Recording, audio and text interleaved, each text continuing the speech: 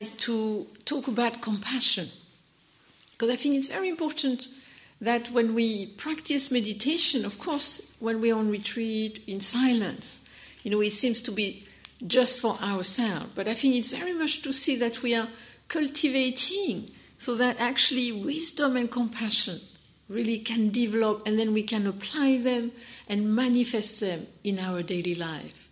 And I think what is interesting is sometimes we sit in meditation on a retreat. And I remember many years ago, I was sitting in meditation, and suddenly I had the feeling my heart opened, and the way I could express it is that I had no problem with nobody whatsoever. There was not one person I think, no. It was just, I love the whole world. And I think time to time we can experience that. And it's so kind of like nurturing to experience that openness, that compassion for the whole world. And so first I'd like to look a little at symbols of awakening. Like in Korea, for example, when you go to a temple, you generally offer things. You offer incense, you offer candle, you lit candle, you offer water. And why you do this is because they are symbols of awakening. And then if we look at what they symbolize, it's very interesting. If you take the candle, for example, you have a candle and you lit it. And actually what it expresses, two things. One is selflessness, because as it light the room, for example, it disappears. So it consumes itself as it's spreading light. So this idea of kind of disappearing as we have compassion for the world. But also with the idea that it's light, it's bright. And actually if you look at a candle, it's doing two things. And what is nice is that you can do it in English, it works very well. Is that at one level it is illuminating. And so it's illuminating for everybody who is around the candle. And at the same time, the candle is illuminated. So itself is bright. And I think this is very important. This kind of the practice is not just about, self-illumination. But it's also actually that we spread a light around us. There is this kind of compassionate space that we kind of develop. So it's not just for ourselves, but also very much for the world, for others. Then you have the incense. And again, it is the same idea with the incense, is that as the incense, after you lit it, spread its fragrance, it disappears. So again, this idea of selflessness, that as it gives to others, it disappears itself. But there is another aspect of the incense, and it's that it's pervasive. When you have an incense which is lit, and there is the fragrance, the incense does not say, I don't like them over there. I'm not going there. I'm going to go that way. It goes everywhere without distinction. So again, it's a compassion which is really, as Caroline mentioned, open to the whole world and not just to certain people. Then you have water. And water is interesting because, again, it has two qualities, and one is of reflection. That water will reflect whatever comes above it. It will just, if there is a moon, it reflects the moon. If it's my face, it reflects my face. Whatever, it will just reflect it. But it will not grasp at it. It will not keep the image that it is reflecting. And also it won't choose, I don't like that one, I am not going to reflect it. I like that one, and reflect it even better. No, it just reflects as it is, and when the person on the moon passes, then nothing remains. So again, that idea of kind of not grasping. And then there is also notion with water of adaptability. That in a way water adapts itself to any receptacles. A bowl, something flat, something kind of rectangle, square, round. It just adapts itself. So in the same way, if we cultivate meditation, we become more flexible, we become more fluid, we become more creative, more kind of, I would say, creatively engaged within the condition that we encounter, instead of fighting them, instead of trying to, like the water saying, I am going to be square in a square bowl, I want to be round, which would be a little difficult. Then I want to look at the aspect of meditation which I think is very important, is inquiry, the Vipassana aspect of meditation, and to see that at one level it would seem to say, what has this got to do with compassion? Because it's about kind of noticing impermanence, it's about noticing unsatisfactoriness, suffering, it's about noticing non-self, emptiness, and you think, oh, this sounds a little kind of dire, kind of not fun as a program of learning. Woo! What has this got to do with compassion? And I think it's very important. To me, this actually is a key to compassion, is actually experientially really knowing those characteristics of existence as the Buddha talked about them. He's not saying just, everything is impermanent to annoy you. But he's saying, look, to me there is two aspects to impermanence.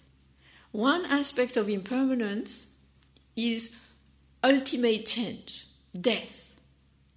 And what is interesting, often what stops us from being compassionate is actually not seeing the preciousness of life. Our teacher often would say, look, your life rests upon a single breath. Everybody's life rests upon a single breath. But do we live as our life rests upon a single breath? Not. We think, oh well, at least till my retirement. At least, as long as I'm not dead, it's other people who die. So I'm still here. And I think in a way we can take life for granted, we can take people for granted. And I remember when I saw my father die, and then I really understood impermanence. Because up to that point I thought, something breaks, who cares? It's not mine and it's impermanent. I don't mind, And it was, you can use impermanence in that way. I don't care. But actually, when I really saw the last breath that my father, just it went, then I understood impermanence. And at that moment arose this compassion for the preciousness of life, my own life, anybody's life. And I looked at people in such a different way. I could look beyond the image of them to really that person who is breathing in this moment and could stop breathing at any moment. Then there is another aspect of impermanence that often we don't consider, is that impermanence is saying things change. And the problem is often we live as if things don't change. And actually through that, we really fix ourselves, we really fix others. I already did talk about it a little. When you say to yourself, or you say to somebody else, I am always stupid. You are always stupid. It's like saying, every second, every minute, every day, every week, every year. I mean, what a prospect. It's kind of like, you're freezing yourself, you're freezing others. And in a way to me, this is kind of like the gift of change, the compassionate aspect of impermanence, that people can change. It might take time, they might not change straight away, I might not change straight away, you might not change straight away, but there is a possibility for change. I had this kind of interesting experience with my nephew. Many years ago, when he was just finished his university, he was really in a bad shape, could not find work, and it really was not very good. And so he came to stay with my mother and grandma, and I kind of came to help a little out. And I just did not know what to do with him. He was really unhappy. And I thought the only thing I can give him is, just a few instructions about meditation, the breath, who knows, could be useful. So I just told him, one day, he seemed kind of receptive that day, so I told him how to just do meditation on the breath. And never again we ever talked about this. And then 15 years passed. And then he was talking to me. One day we had one of these family reunions. He said, a year ago I had such a difficult time in Paris. And then I remember the breath meditation. And I just did it. And it was so helpful. And I thought, you never know. You see, we think there will always be like this. But it's not true. In each of us, there is a creative potential for change. And to me, this is in a way the gift of impermanence. We can give to ourselves, and also we can give to others. Then there is a second characteristic, which is dukkha, which is translated as unsatisfactoriness, unreliability, or suffering. It has many different meanings. But here what interests me is the meaning of suffering. The Buddha is not saying everything is suffering. The Buddha is saying suffering happens. There is suffering in life. It happens. And what do we do with it? How can we relate with it? And to me, often, we kind of push. Suffering, we push suffering away. We don't want it. But it's when I was really suffering, it's when I was ill myself, that finally I understood. Yeah, I understood suffering. And out of that arose compassion. Because what was interesting, when I had never been ill before, but I became ill in Korea. And my first reaction was, why me? Why me? And I thought, wait a minute. When you say, why me, you say, why not somebody else? Not very compassionate. And then I thought, but wait a minute, this is a suffering the Buddha is talking about. And that's when I realized two things about suffering. It is painful, but secondly, it is isolating. When we have a headache, nobody can experience our headache for us. When you have a pain somewhere, that it be mental, emotional, physical, nobody can experience it for us. And so actually, to know that, I think if we really know experientially, suffering is painful, suffering is isolating, then we cannot but have compassion for ourselves, have compassion for others. And then we have the third aspect, the third characteristic, which is, that one is there is lots of problem of looking at it, of understanding it, the no self. This is a big thing, no self. And often there is this idea that, one day we all disappear. It's kind of like there is this kind of, nothingness somewhere, emptiness, and we're kind of all going to disappear in a puff of smoke. And I can guarantee you won't become puff of smoke on your cushion. You're generally there. You might experience yourself differently. I think this is what happens sometimes in meditation, when we generally feel so kind of fixed, so solid, so my body, there is this border. And often sometime in meditation you sit and suddenly you think, wait a minute, I feel like I am not there. But it's not that you're not there. You're not experiencing yourself in the same way. There is this feeling of like, so there is no border. I'm not so fixed. I'm not so solid. It's kind of more porous. And it's not that you disappear. You're not kind of, liquefying on your cushion. But it's that you experience yourself differently. You're not holding on in that way. And so in a way, this idea of no self, of emptiness, is not that we don't exist, but it's saying that actually we exist in a different way than you think. We don't exist separate, independently isolated, but that actually we are a flow of inner and outer conditions coming together. And then if we look at this, if we look at this conditionality, to me this is something interesting to reflect upon. We sit in meditation, we watch the breath, we experience our life in this moment. And then ask yourself, what is my life depending upon? My life in this moment. My life is depending upon the food I eat, the water I drink, the air I breathe, the clothes I wear, the house I live in, and all this I don't make myself. All these come from the outer condition to actually enable the survival of this condition. And then that's what, to me, we realize we are not isolated. We are so connected with the whole world, which in a way allow me to exist. And through that, then we can have connection, we can have compassion for that world, that life that we all share together.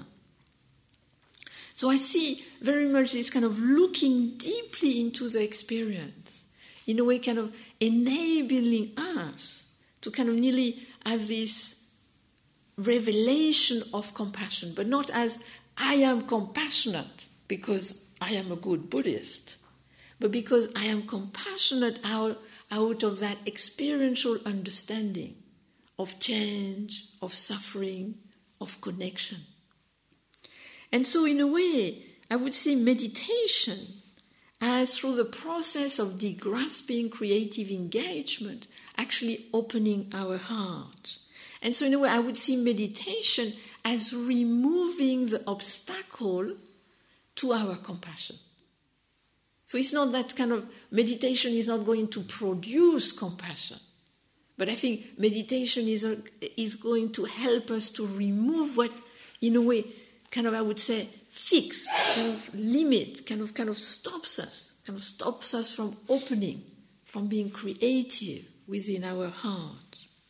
And so I would say, yes, we have a natural, innate ability to respond to suffering. I think this is kind of a natural ability. Even the chimpanzee have that ability. I was reading this book about apes, and there was this wonderful story about this. One day there was this fellow kind of observe all these apes, and there was a little bird who suddenly had kind of hit himself on something and fallen inside the enclosure where you had all the chimpanzee. And a little a female chimpanzee noticed the little bird, and so kind of she went to protect it, and then she kind of touched it a little, and then she kind of took it to a tree to kind of try to help him to fly. But it's interesting, even a female chimpanzee has that innate ability to kind of want to help some being who was suffering. And I think we have the same. I mean, now I live in this little village, and it's very interesting to live in a little village because it's a very kind of like kind of certain atmosphere of kind of caring for each other, even if not everybody know each other so kind of well. But there is connection. And one day I was at the beginning I was living there. I noticed I am on the first floor, and I noticed everybody was going to the neighbor house. There was kind of like, my mother would go, then the neighbors, and other people would go. And I thought, what's going on? And it lasted 3 days. I thought, what's going on here? So I asked my mother, what's happening? She said, the old lady, she went to the hospital, she had cancer, now she's better. She comes out of the hospital, and, she's on her own, so everybody is coming together. We would take turn to bring food, to cook, to be there for her. And they were not getting anything out of it. It was just somebody needed help. And so kind of people, they were not especially religious or anything. But it was kind of that, wanting to help that suffering, responding to that suffering, and kind of having that compassionate action.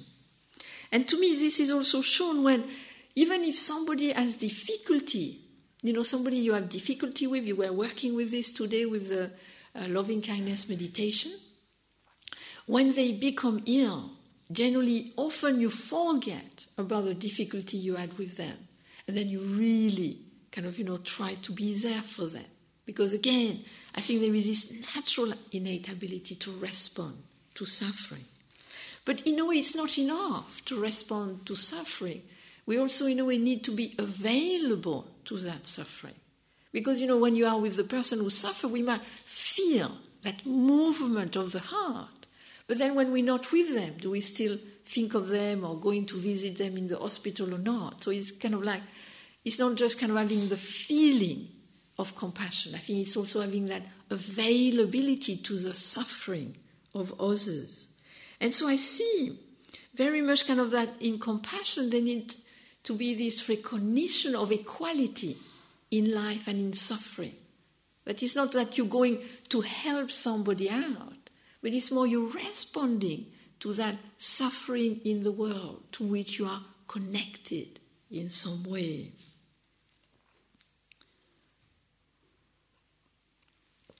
And so I would say, in a way that compassion, it's again, with compassion, there is both the same thing as with meditation, cultivation and effect.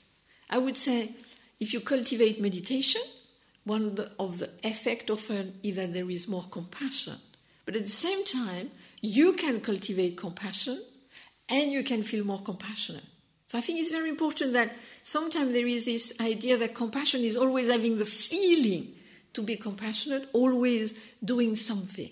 But I think it's also cultivating the conditions so I'm more likely to feel compassionate. I think this is quite important to see. And to look a little at, in a way, what are the obstacles to compassion? This is interesting to look. What are the obstacles to compassion in my life? What is it that stopped me from being compassionate? And actually, I would say one main thing is busyness. You are busy and you get like a tunnel vision. I am busy. I have this to do. I have that to do. I have that to do.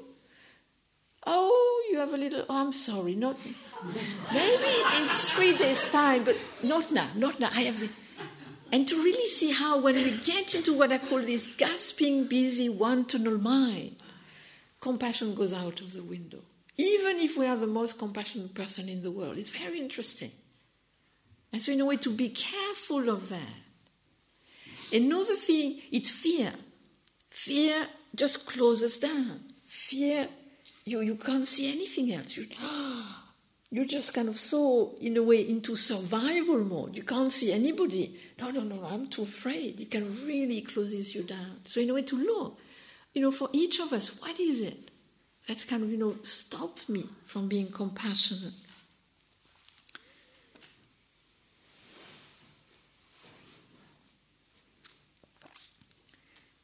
And so I would say that the two go together. I would say wisdom and compassion goes together. And I would say meditation is really the path to kind of help us to cultivate more wisdom and compassion. And that in a way we kind of cultivate it, and then there is again that effect of it. And to see also that the meditation is not a way apart from the world. That we kind of, in a way, here are apart from the world, but in a way to cultivate in such a way that when we go back into the world, there will be more easily that creative movement of compassion of the heart. But what is interesting in Buddhism, and that's what I kind of encountered a little in Korea, was that there seem to be these two different ideas, often with compassion and the Buddhist path. One is you can only have that I got. I was doing my research for Buddhism and women, and I was asking this nun who had been meditating for years, and she was one of the great nuns and really lots of meditation. And so I said, to ask her, I said, what do you think about, compassion? She said, compassion, forget it. Until you're awakened, no point. Okay. And that's one view. In a way, our view was really quite elevated, until you really awaken, and you really then will have, like awakened compassion. That's one way to look at it. But then I met another nun, and I thought she was lovely. And she was actually taking care of a nursing home for old women who had no family and for old nuns who had no disciple. And I said to her, why are you doing this? She said, well, I became a nun to practice meditation, to awaken, and then to save everybody. And then as I was practicing meditation, I thought, if they have to wait for me to be awakened, they might have to wait a long time. So wouldn't it be a better idea to practice compassionate activity and meditation at the same time?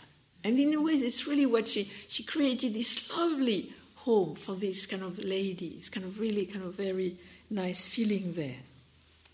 But in a way, we have to also be careful that it's also very important to look at the aspect of wisdom and compassion. Because yes, we have the feeling of compassion, but I think we can also have very easily what I would call misguided compassion. And it's very interesting to look when we are compassionate, to kind of look, is it really this kind of open-ended, really kind of giving, wise compassion, or is it one type is what I would call self-interested compassion? I am compassionate to you, but because I expect you to be compassionate in return, so that I am giving this little thing, but then I'm expecting a big thing in return. And my teacher had a lovely expression. He said, when you give something, you give it just like if you were giving a dirty mop. If you gave somebody a dirty broom, you would not think, wow, he's really going to give me something great in return. If you said, thank you for taking it, in a way. And he said the same way, when we give, when we have compassion, it's really open-ended, really without kind of thinking of ourselves first. But sometimes, because to be compassionate feels good. And so generally I remember, because in Korea, you cannot eat by yourself. It's a very communal way of life. Just in general, their culture is very communal. We all do things together. You don't say, my father. If you have brothers and sisters, you say, our father. It's not just yours, it's everybody's. So they're very communal, so you cannot eat just by yourself. This is very selfish. And so I was very hungry, and I was in a town, and I had, bought some nuts, and I wanted to eat them, but I could not eat them by myself. I had to be compassionate and share them with somebody. So I'm kind of looking for a likely candidate to my compassion.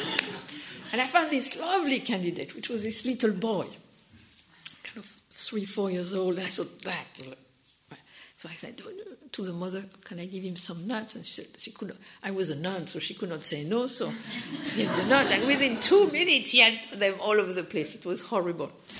And I saw so clearly, I was doing it for myself. I was not doing it for him whatsoever.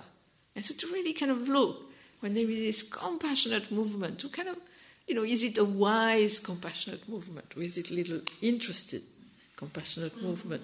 Otherwise, you can have what I call ideological compassion. And that's kind of relatively dangerous. And it's kind of like, you know what's good for people. Because it's good for you, it's going to be good for them.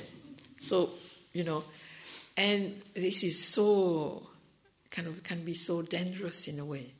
And to me, it became so clear one time, long ago. A friend had difficulty, so I said, what can I do for you? How can I be compassionate in your situation? She said, go and visit my mother who is a nursing home. Then, she'll have more company. And I said, sure. And I thought, great. I thought, I can talk about impermanence and I can talk about death. Oh, great. Let's go. So off I go to see this lady with great theological, ideological idea about compassionate activities. And I get there, and she sees this monster flies, and she's very frightened. And so, what my compassionate activity thereafter was to distract her. the opposite of meditation, was actually to distract her from the fear, so that she would not be suddenly focused on these imaginary things that were not there. And so I had to learn what she liked. So she liked cricket, she liked talk about roses, and she liked talking about making jam. So then, I would be with her, and then I would see her going funny. I would say, what about that cricket match? And she'd say, oh, yes. And it was what was required. And to me, in a way, this is what we have with compassion. Wise compassion is a compassion which really listens. What is required? What is needed? And can I give it? Because we might not be able to give it. This is a kind of important thing, because we have this movement. We want to give. If somebody asks us, we want to be compassionate, but can we really give it? And when I was first a nun in Korea, I was only French Buddhist Zen nun in Korea. So I became a little kind of a minor celebrity. So I would appear in a newspaper or magazine and things like this. And whenever I appeared in newspaper or magazine, I would get letters. And it was very strange. I would have these young people asking me for money. I don't know why. But the thing, I was a nun, I had very little money. So I said, yes, I can send you $5, but that's all I have. I don't have anything else. And I could feel that, I wanted to do something for them. And I could not do anything for them because I could not give them what they wanted, what they needed. I did not have it to give it. So in a way to see, that's sometimes we cannot necessarily give it. Also, we have kind of another type of expecting compassion is that actually I am compassionate, but it's going to work. You're going to change, because if you don't change, what's the point? I want to be compassionate, but only if there is a change. This is very much nowadays, this is the idea, I am compassionate, but it must be work, it must be efficient, it must be and this is to be careful, because sometimes people might not change, or it might take such a long time to change. I had this friend, she would come to me with all her difficulty, and being slightly organizational and compassionate, I would suggest all kind of things, which she never did. And she really was not interested in, until it really I realized the only thing she wants me to do is to love her, to be there for her, to see her, and that's all she wants. She actually doesn't want me to resolve her problem. She just wants me to listen, to be there, to care for her. And once I started to do this, it was so much easier. I just had to be there, to be kind, and that's all I had to do. I did not need to do anything else. So in a way, to see that sometimes, yes, we might be able to change the situation, but all the time, we can actually the compassionate thing is actually to not do anything but be there with the person where they are at. Which I think sometimes it can be very difficult for us to do that, to just be there. And I think meditation can really help there to cultivate that type of attitude. Then there is what I would call discriminating compassion. Oh, we like nice little bunnies. We want to be compassionate to children as long as they don't become a little too messy. And we compassionate to our friends because, they're generally nice and friendly and, it's okay. But difficult people, no. Too difficult. And I remember I had this lady saying to me, it's so difficult. I have my sister in Germany and she's so unhappy and I phone her and I talk to her and it's so distressing. I'm not sure I want to talk to her on the phone again. And I said to her, but how often do you talk to her on the phone? Once a week? For half an hour? She's suffering all the time. You only get it for half an hour. And so in a way, it's to see that, in a way, when people are difficult, I'm not saying we should be with them all the time. But if we are with them just like 30 minutes a week, they are with themselves all the time. We only have to be there 30 minutes. And in a way, we don't have to grasp at it. We can be there just for their suffering. We can be there for them. It might not be easy. But when we leave them, and this is what is difficult sometimes, is to just leave it. When we're there, we're really there, but then we have to leave it. And this is where the equanimity comes in that Caroline was talking about this morning. Cultivating equanimity, cultivating this creative engagement. So when we're there for the person, we're really there. But when we leave the person, we don't take it with us. We just leave it there and we go into the next thing. I think it's very important to see that. Because sometimes we can feel, in a way, overwhelmed by the suffering of the world. But at the same time, we can't resolve the suffering of the world. We can only do the little bit that we can do. And so in a way to see kind of how we can work with that kind of feeling of compassion, because in a way, compassion, I would say, is not necessarily easy. It can make us feel very sad. It can make us experience suffering. To be with suffering is not necessarily easy. The people are suffering, it's painful, it's not easy. I remember we often go to South Africa and we kind of try to help out and give some donation there and in whatever way we can, helping orphans and things like that. And then one day somebody thought we could maybe go and visit a family with the idea that if we saw them we would do something for them. So we said, okay, let's go. And it was one of the most destitute huts I have ever seen there.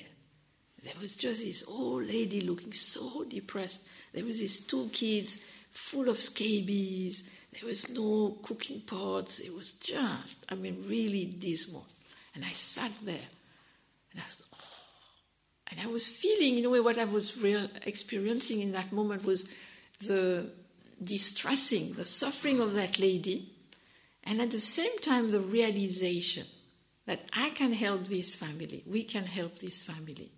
But there is so many families like this in the world.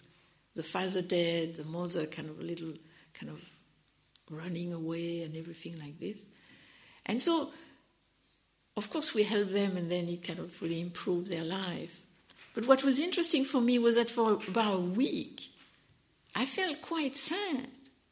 But I was not overwhelmed by the sadness. It was just kind of, yes, when you encounter this kind of suffering, you cannot but be sad. But at the same time, we need to cultivate the equanimity so that we can be with this kind of suffering and we don't grasp at it. We just kind of be with it, we kind of, in a way, honor it, we kind of know it. And then, of course, then it kind of generally, as we could help them, then it receded. But in a way to see that, in a way, when we are cultivating compassion, we also have to help ourselves, to see that there is limit to our compassion. And so again, what the Buddha was very clear is that in a way there is a spectrum of being compassionate for others, being compassionate for ourselves, and then in the middle, that is not kind of, I am always compassionate in the same way, is that we move according to condition. Sometimes we can be heroic and really help somebody, and sometimes you can just take care of yourself. I remember when I was very ill with my pain, I would get these bouts of pain, and because generally I'm kind of nice and kind, that everybody wanted to be compassionate to me.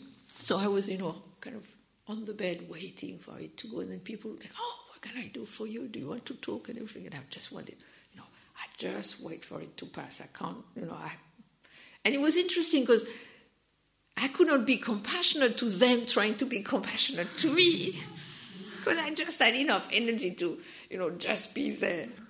It was interesting to see that, to see, you kind of move in there is kind of a whole spectrum. There is not just one type of compassion.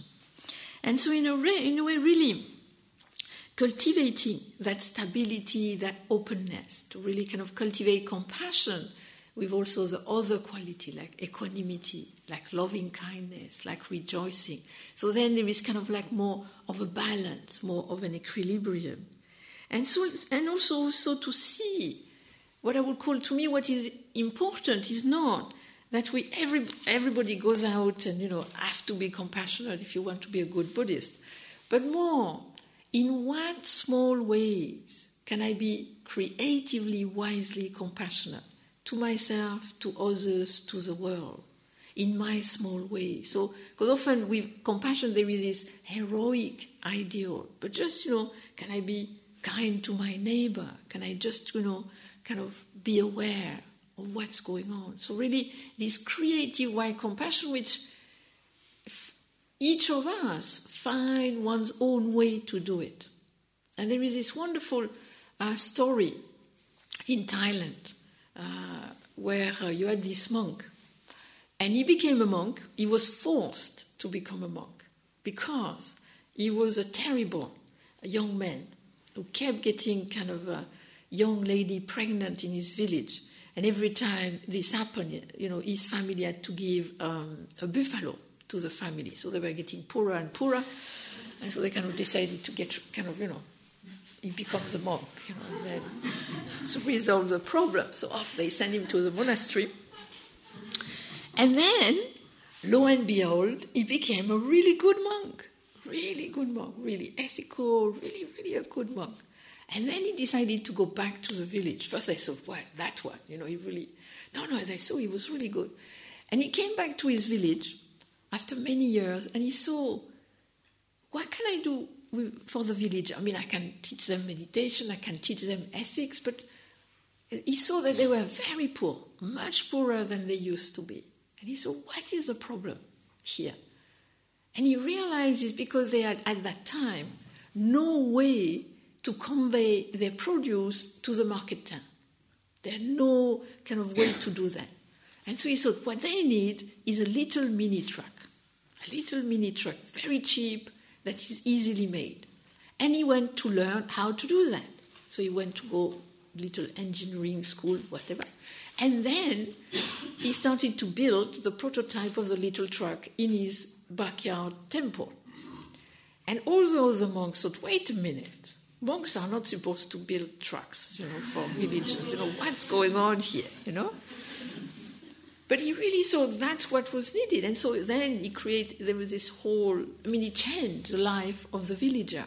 And he could make them more prosperous, and then he could start to talk more about ethics, meditation, and all that, once they kind of really could have, their bare minimum taken care of. And to me, this is what I would call creative wise compassion. To kind of really find in one's own way, how can I be compassionate? What it would mean for me to be creatively, wisely compassionate in my life. So, that's what I wanted to say today. Are there any questions, comments? This is your last chance. Or any other thing you want to ask or talk about.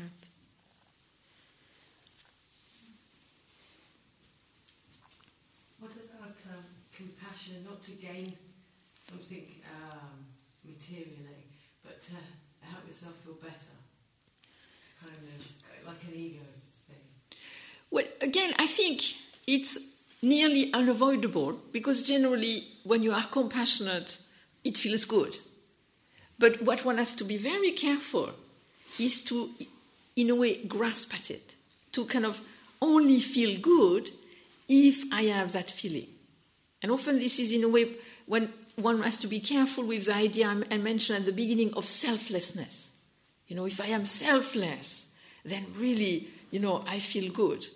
But it might not necessarily be always good to be selfless. But it's kind of if I identify with it, if I kind of reduce my identity to that, then yes, you kind of, you start to do things just to feel good. And the way you feel good is by being compassionate. And then that's where it's very important. Is it wise I might feel good, but it's me and the nuts and the boy. I felt good, but he did not the mother. So it's kind of like looking very much at what is it I feel, but also what are the results of the compassion? Is it really helpful or not? And so it's kind of, to me, it's back to kind of like not... That's why I think for me compassion is a quality. That often you can feel good because you help somebody. Poor dear. But I think to me it's more, I should be grateful for the person who allow me to be compassionate. Because they help me to open my heart to them. And so actually I should be kind of more grateful to them. So it's kind of in a way to be careful in different ways. I totally agree with you. Kind of because it could be kind of nearly, in order to feel that good feeling, you always have to be in compassionate mode. And then sometimes you might not be acting wisely. I think if you act wisely, why not? I mean, it is, I think, a very, it's not that we should not feel good about being compassionate, but it's more, am I grasping at it? Am I kind of fixing myself and not considering others, the other person feeling or whatever. So it's kind of more looking at that. Because I think the feeling will be naturally there.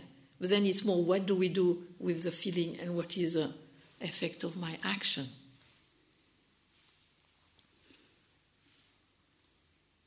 Yes? I really struggle with the loving-kindness meditation.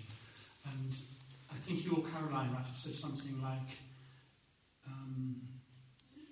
if you meditate in other ways, the Dharma will do its work and loving-kindness will arise. Do you think that's an easy way out, or is it really important to spend a lot of time struggling with it? No, because you see, it's like anything. It's really very important to see in terms of tools of awareness. Some people love the breath. Some people can't do the breath. Some people love the listening. Some people can't do the listening. Some people love the what is this. Some people think, why should I do this? Some people love the loving kindness. Some people really don't like it. It's like any method. Personally, I think any method works for 60% of the people. And there is 40% who generally it doesn't work. So personally, I would not. If you try the metta and it really doesn't speak to you, I would not worry about it. I would not do it. I would do something else, and I would say, yes, that something else will help you to be compassionate. It's just kind of, one has to see the meditation tool as kind of like, I would see them more as method, as techniques, and as tools. So with certain tools, you have it does not respond, it doesn't work. So I would not worry about it. I mean, my husband is really not keen on loving kindness meditation. I teach it. Generally, it's me who teach it. Because he is really kind of, for some reason, it does not work for him. Some people actually find it very mechanical. And some people just love it. I think it's very important to accept our difference.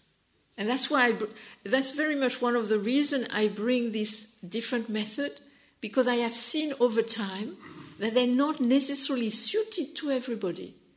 But I believe everybody can cultivate concentration and inquiry with different methods, and generally the effect will be to release, to degrasp, and generally there will be the rising of wisdom and compassion. So one can do it what I would call maybe what looks like a more direct way, and then one can do it in a more what I would call indirect way. Because in some school, you don't do that. I mean, in the same way that in the Vipassana tradition, in a way you never ask, what is this? This is kind of the Zen people do this in Korea. Other people think, this is weird practice. And then the people who do the loving kindness, Korean, they don't do loving kindness. What's their problem? But they do it another way. You see, you can practice compassion in another way in your life. And in your meditation, you do something else which will lead a little to the same result. So one has to see, not to feel that any method is sacred. That I think is very important. Is a tool is a method, is a skillful mean, and it's for us to try them out. That's why we said it's suggestion. You try it out. If it suits you, you do it. If not, you do something that suits you better. Yes? How do you create, or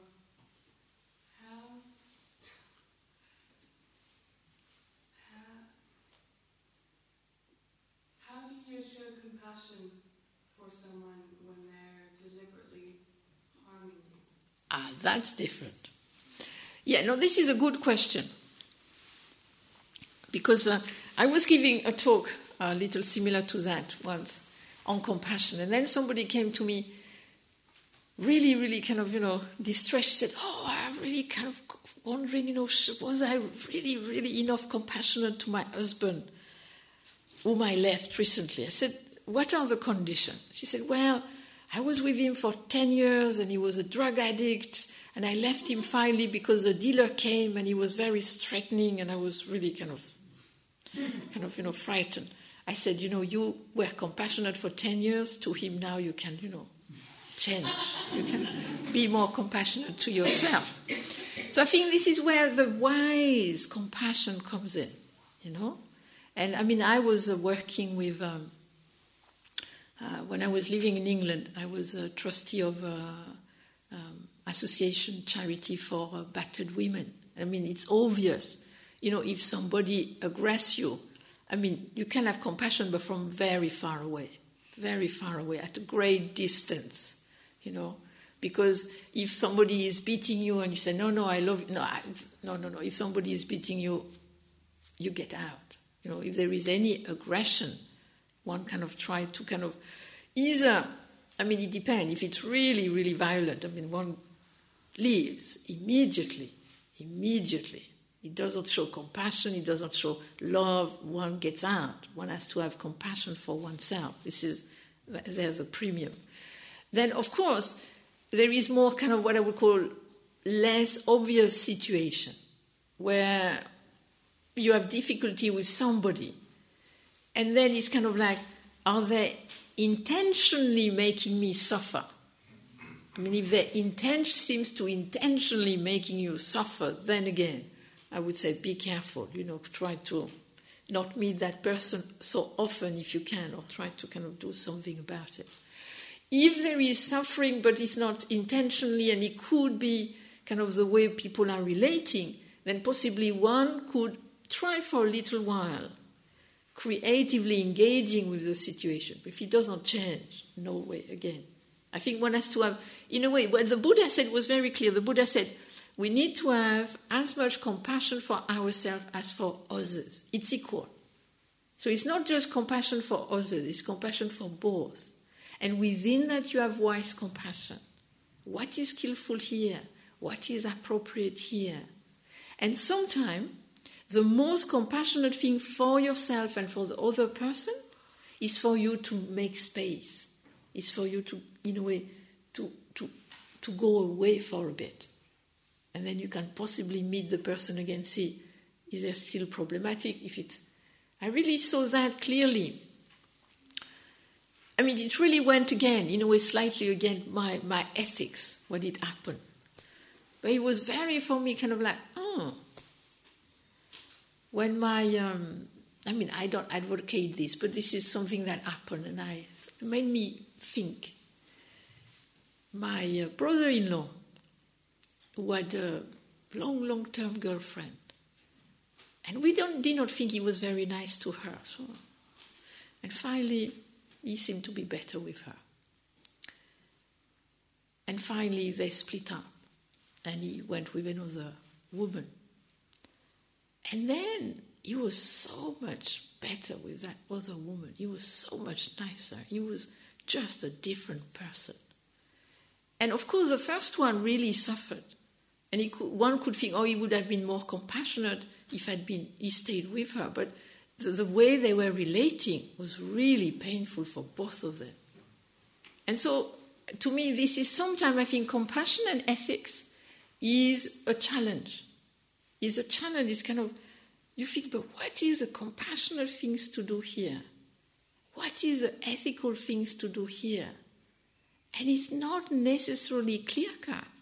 It's not necessary. It's kind of like, you think, should I go this way? Would that be more compassionate to myself or compassionate to the other person? And in a way, I think we have to be humble and we have to kind of learn to try things out, but always with wisdom, always the middle way, always to be careful, in a way to protect. Compassion is also protecting ourselves and also protecting others, I think. But sometimes things can be very complex and it's not easy to see clearly, you know. But no, that was a good point.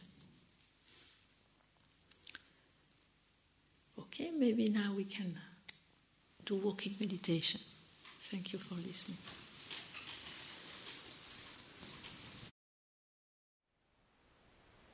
Thank you for listening. To learn how you can support the teachers and Dharma Seed, please visit dharmaseed.org/donate.